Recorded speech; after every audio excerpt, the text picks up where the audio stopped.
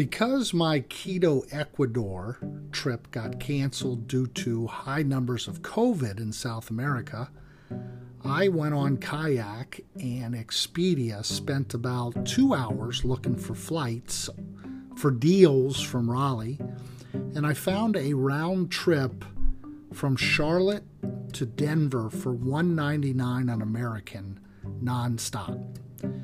So I picked Denver and switched that out from Quito, Ecuador, which is put on hold, and went out to Denver with a friend, Tyler Clark. He's been on another episode before.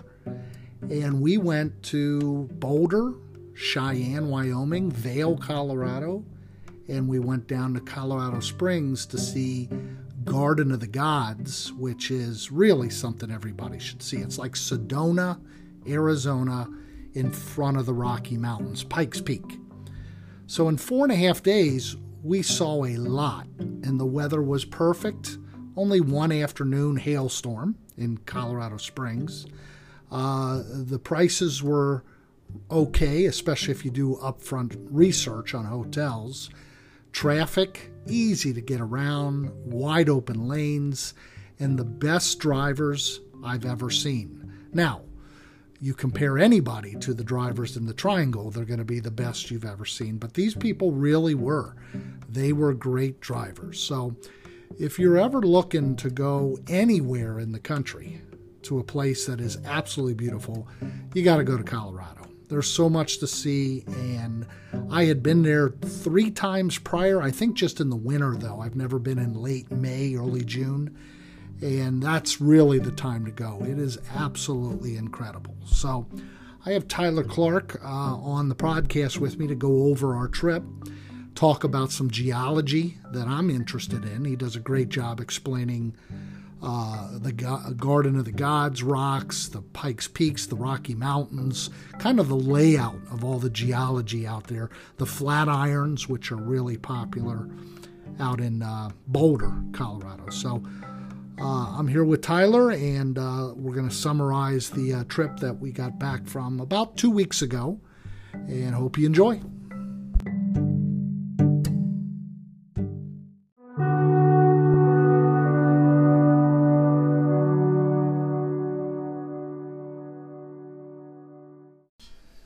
Okay, here with Tyler Clark, and recently got back from a trip out to Denver and Boulder and Cheyenne and Colorado Springs. And how did we decide on Boulder? I know my trip to Ecuador got put off because of COVID, and we were talking, and then next thing I know, I'm on Kayak looking to go out west. It's where it had the cheapest tickets. And a $199 round trip was pretty cheap. That was really cheap, and we could fly direct from Charlotte out to Denver.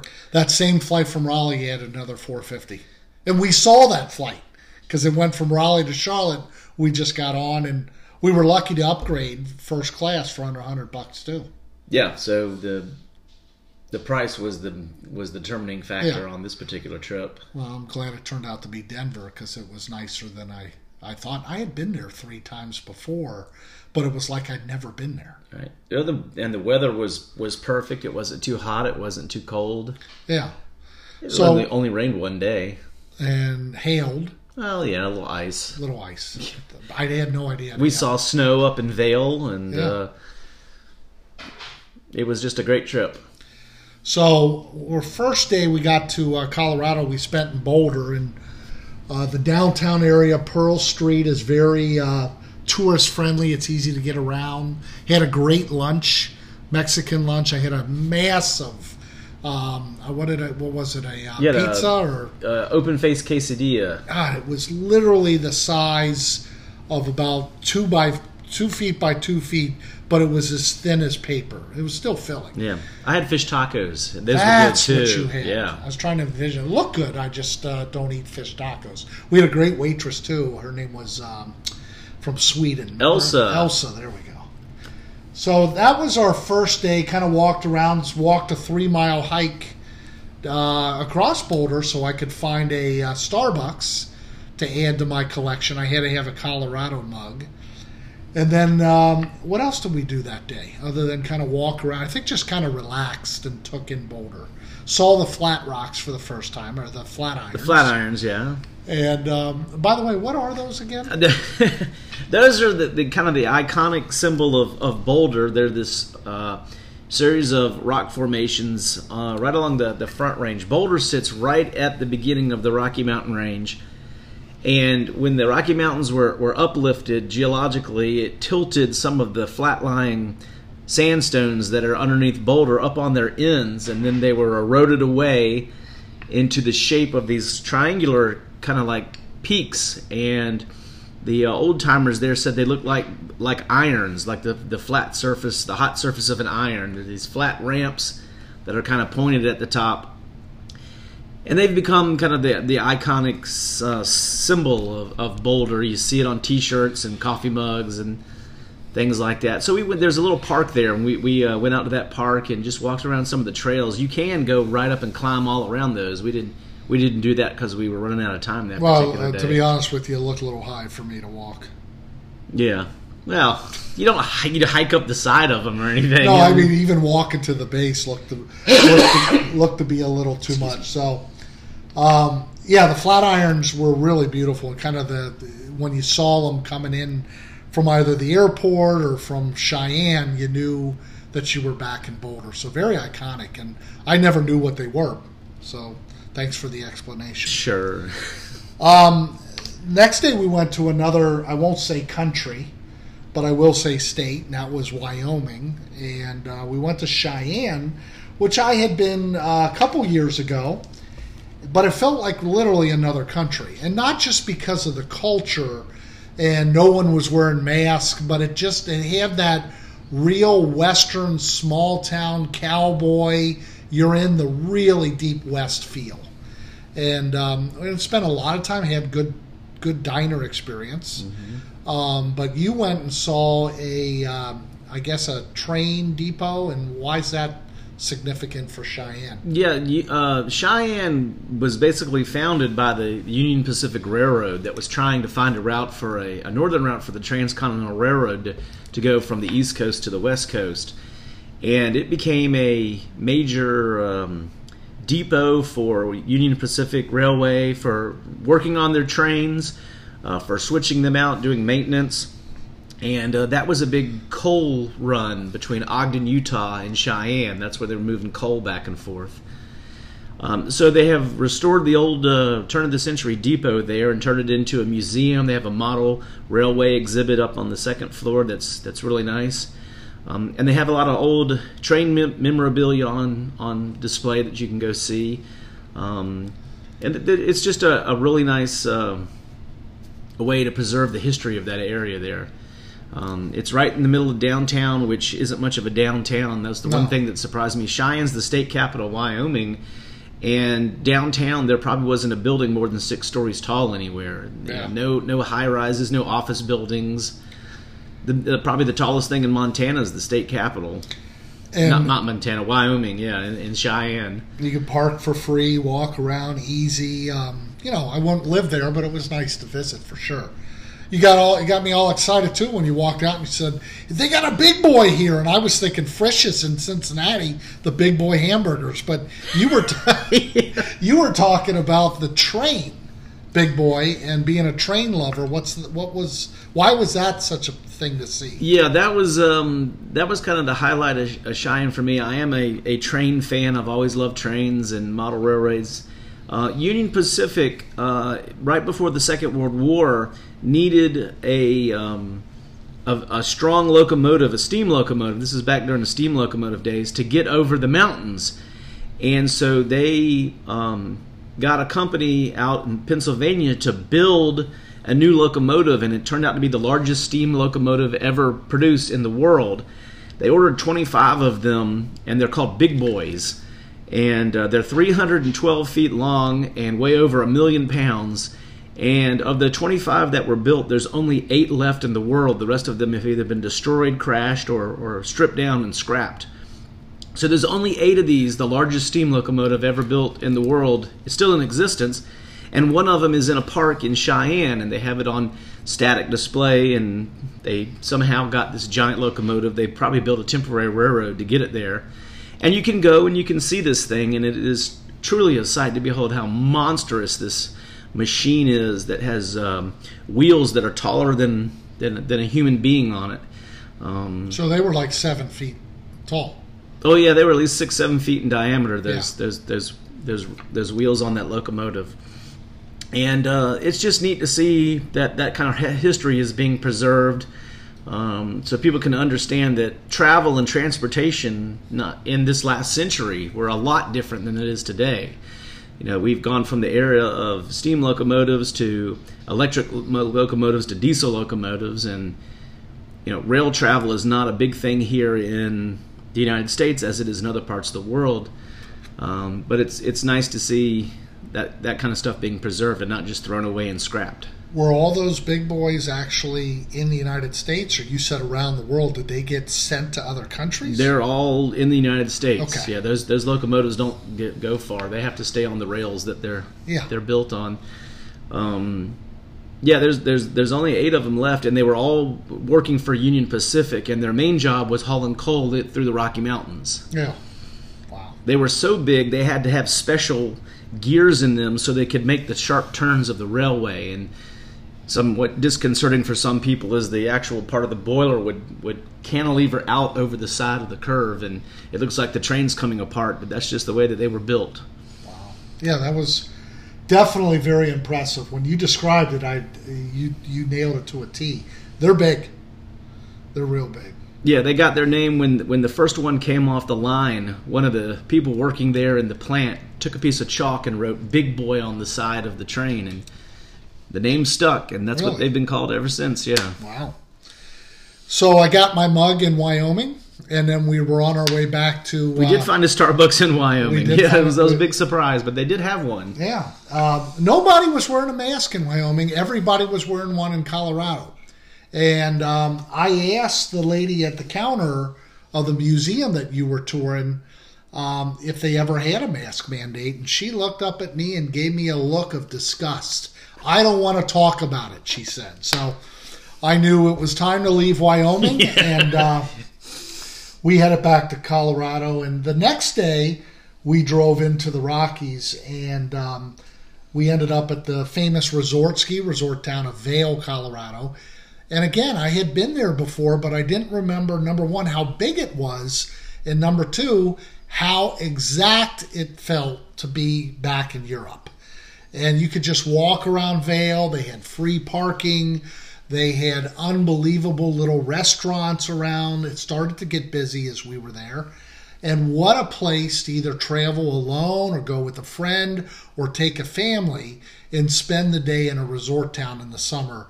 Vail was amazing. And I told you that when we look back and talk about this trip, you'd probably say, as we sat out at that restaurant, this was my favorite part of the trip because it was just perfect sitting out eating. It was like being at a little cafe in Europe somewhere. Yeah. And I mean, it was the off season. There wasn't a lot of tourists there because it's a ski town, and it was the middle of it was May, late May. Yeah, it's spring for them, but it's not ski season. Right, but it's not full summer season yet. So they were kind of in that shoulder season, transitioning between winter and summer.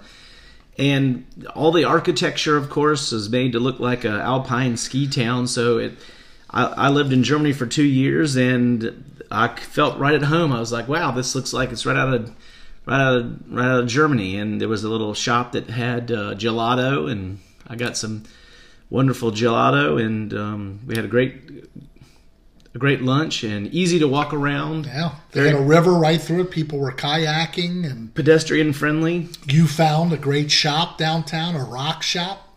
Oh yeah, the geologist in me was very happy. There was a mineral museum shop there, which was very nice. I like that one piece, that blue. Some guy bought it, but it was still there. I don't know what type of rock it was, but it was like $15,000. Oh, yeah, big fluorite. Beautiful. Geode. Unfortunately, he's going to keep it outside, she said. Yeah, that's just a dumb idea, but... A fool and their money are soon parted. So you and the owner kind of got along in terms of your geology talk, and probably spent about 30 minutes in there, and drove back to Boulder, and then beautiful scenery with the snow-capped mountains. There was still lots of snow on the upper peaks. Yeah, and you also noticed all the mine shafts going on between gold and silver. Yeah. There are all kinds of old mine workings in that area. That's what made Colorado famous to begin with, is all the gold and silver mining that took place there. And lead. There was lead mining there too. Were those mines still in operation? No, they're all abandoned. All that's shut down now. I wonder why they still are on the side of the road like that. Why haven't they covered them up, moved them, closed them down? Just history? Yeah, I guess that's what tourists want to see. Yeah, it probably has to do with the regulations, and I'm sure that some of them you can't just go wander into them. Yeah. Yeah, definitely a lot of the little small towns that did have mines there have turned them into tourist attractions, and you can stop and pan for gold and all that kind of fun stuff. But yeah, it was a nice, quick and very scenic day trip from our home base there in Boulder. So we went back to Boulder, and then our last day probably was my most exciting day, because I wasn't prepared for Garden of the Gods. No one is. Well, I've been to Sedona, but to see a piece of what you see in Sedona in front of the Rocky Mountains with snow, I would put that in the top 5 categories of the Alps, of what we saw in Machu Picchu with the Andes. You can't beat that scenery. The red rock with the sun, with the snow in the mountains. Yeah, Pikes Peak back in the background was snow covered, and again, just like the Flatirons, when the Rocky Mountains were created there, the brightly colored red and orange and kind of an off-white sedimentary sandstones were flipped up on their end, and they formed these fins that just erosion has sculpted into these kind of rounded, big geological formations that stick up out of the ground, and it got the name Garden of the Gods over 100 years ago. And from the visitor center, you're right, with the snow-capped Pikes Peak in the background there, it was picture perfect. And a lot of tourists, a lot of traffic, but there's parking for everybody. And the best thing is, these parks are free. These parks, you don't pay to park. You don't pay to get in at Garden of the Gods. Yeah. When the original owner donated it to the city of Colorado Springs, he asked them that it should be free and open to the public forever. And the town has honored that. And he gave them the land and said, let people enjoy it for free. And still to this day, it's I think one of those travel companies, Travelocity or something, has their users have voted it the #1 best park in the United States to visit. Really? And I can see why. Everybody's hiking, walking the trails. We must have seen 5 or 6 rock climbers, some with ropes, some without ropes. There was some horseback riding going on. And if we would have stuck around another couple hours, we probably would have been hit by lightning. Oh, that big storm came in. Yeah, that was a smart move on our part. Yeah, so we spent probably 2 hours there and got some really great pictures and videos of Garden of the Gods. I put one of the videos of one of the rock climbers on my YouTube channel. And, I don't get a lot of hits on YouTube, but this one I have 950 views already. So people are definitely interested in rock climbing, or I don't know how everybody's looking at that one. Maybe that'll go viral. Who knows? But I pan from a distance, and you just see this tiny little speck, and then I pan in, and you see him in the middle of this rock.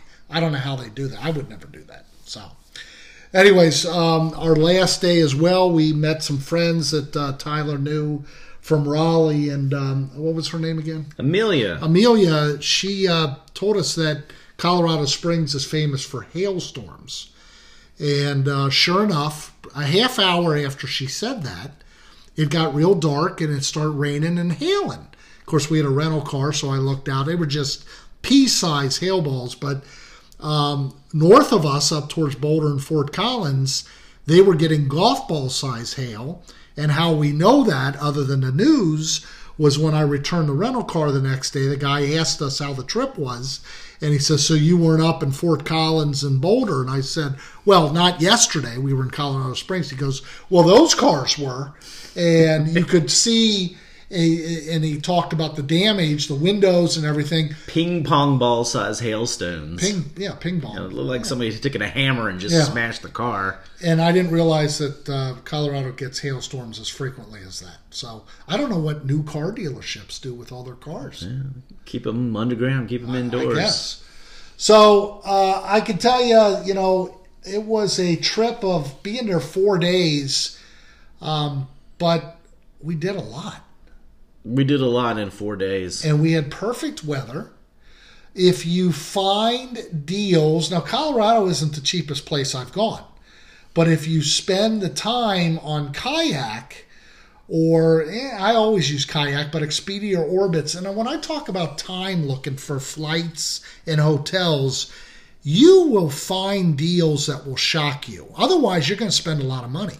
So if you put in the time on searching on kayak, you can find hotels for under $100 a night, rental cars for $50 a day. And if you don't spend the time looking, you'll pay double to triple that amount. Yeah. So this is a place I recommend going for people, number one, who feel they don't want to leave the country, or number two, just don't have a passport. Number three, just don't want to, spend the money to go abroad, even though there's some countries that you could go a lot cheaper than Denver. So I recommend going to Denver. I would live in Denver and Boulder. Personally, I still like the Triangle more, but this is a place I could see myself living in the United States. It's clean. The people are calm. What was really interesting to me was the drivers. Nobody was in a hurry. Everybody, the most aggressive driver by far was me. Yes. And I was being very careful. Everybody had turn signals. I did cut in front of somebody last minute going 5 miles per hour at a stoplight, and he laid on his horn for a long time. So that tells me people don't do that. So anyway, people are calm. It's easy to get around. The roads are in great shape. Beautiful scenery. If you're looking to travel, this is a place you need to go. So anything else you can talk about with the trip? Overall, scale of 1 to 10? Would go back. 5 stars. Would go back. Yeah, I give it a 9.7. So think about going to Denver, Boulder, Wyoming, even. A great place. I appreciate talking to you. It was a fun trip. Sure, yeah. I look forward to the next adventure. All right, man. Take care. All right.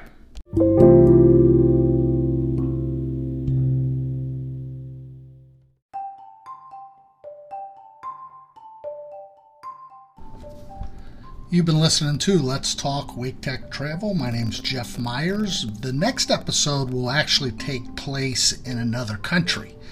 I am leaving for Tbilisi, Georgia, and going to do a day trip over to Armenia on the 14th of June through the 21st. So I will hopefully be in a position to interview a person or two about Georgia, an absolutely beautiful country.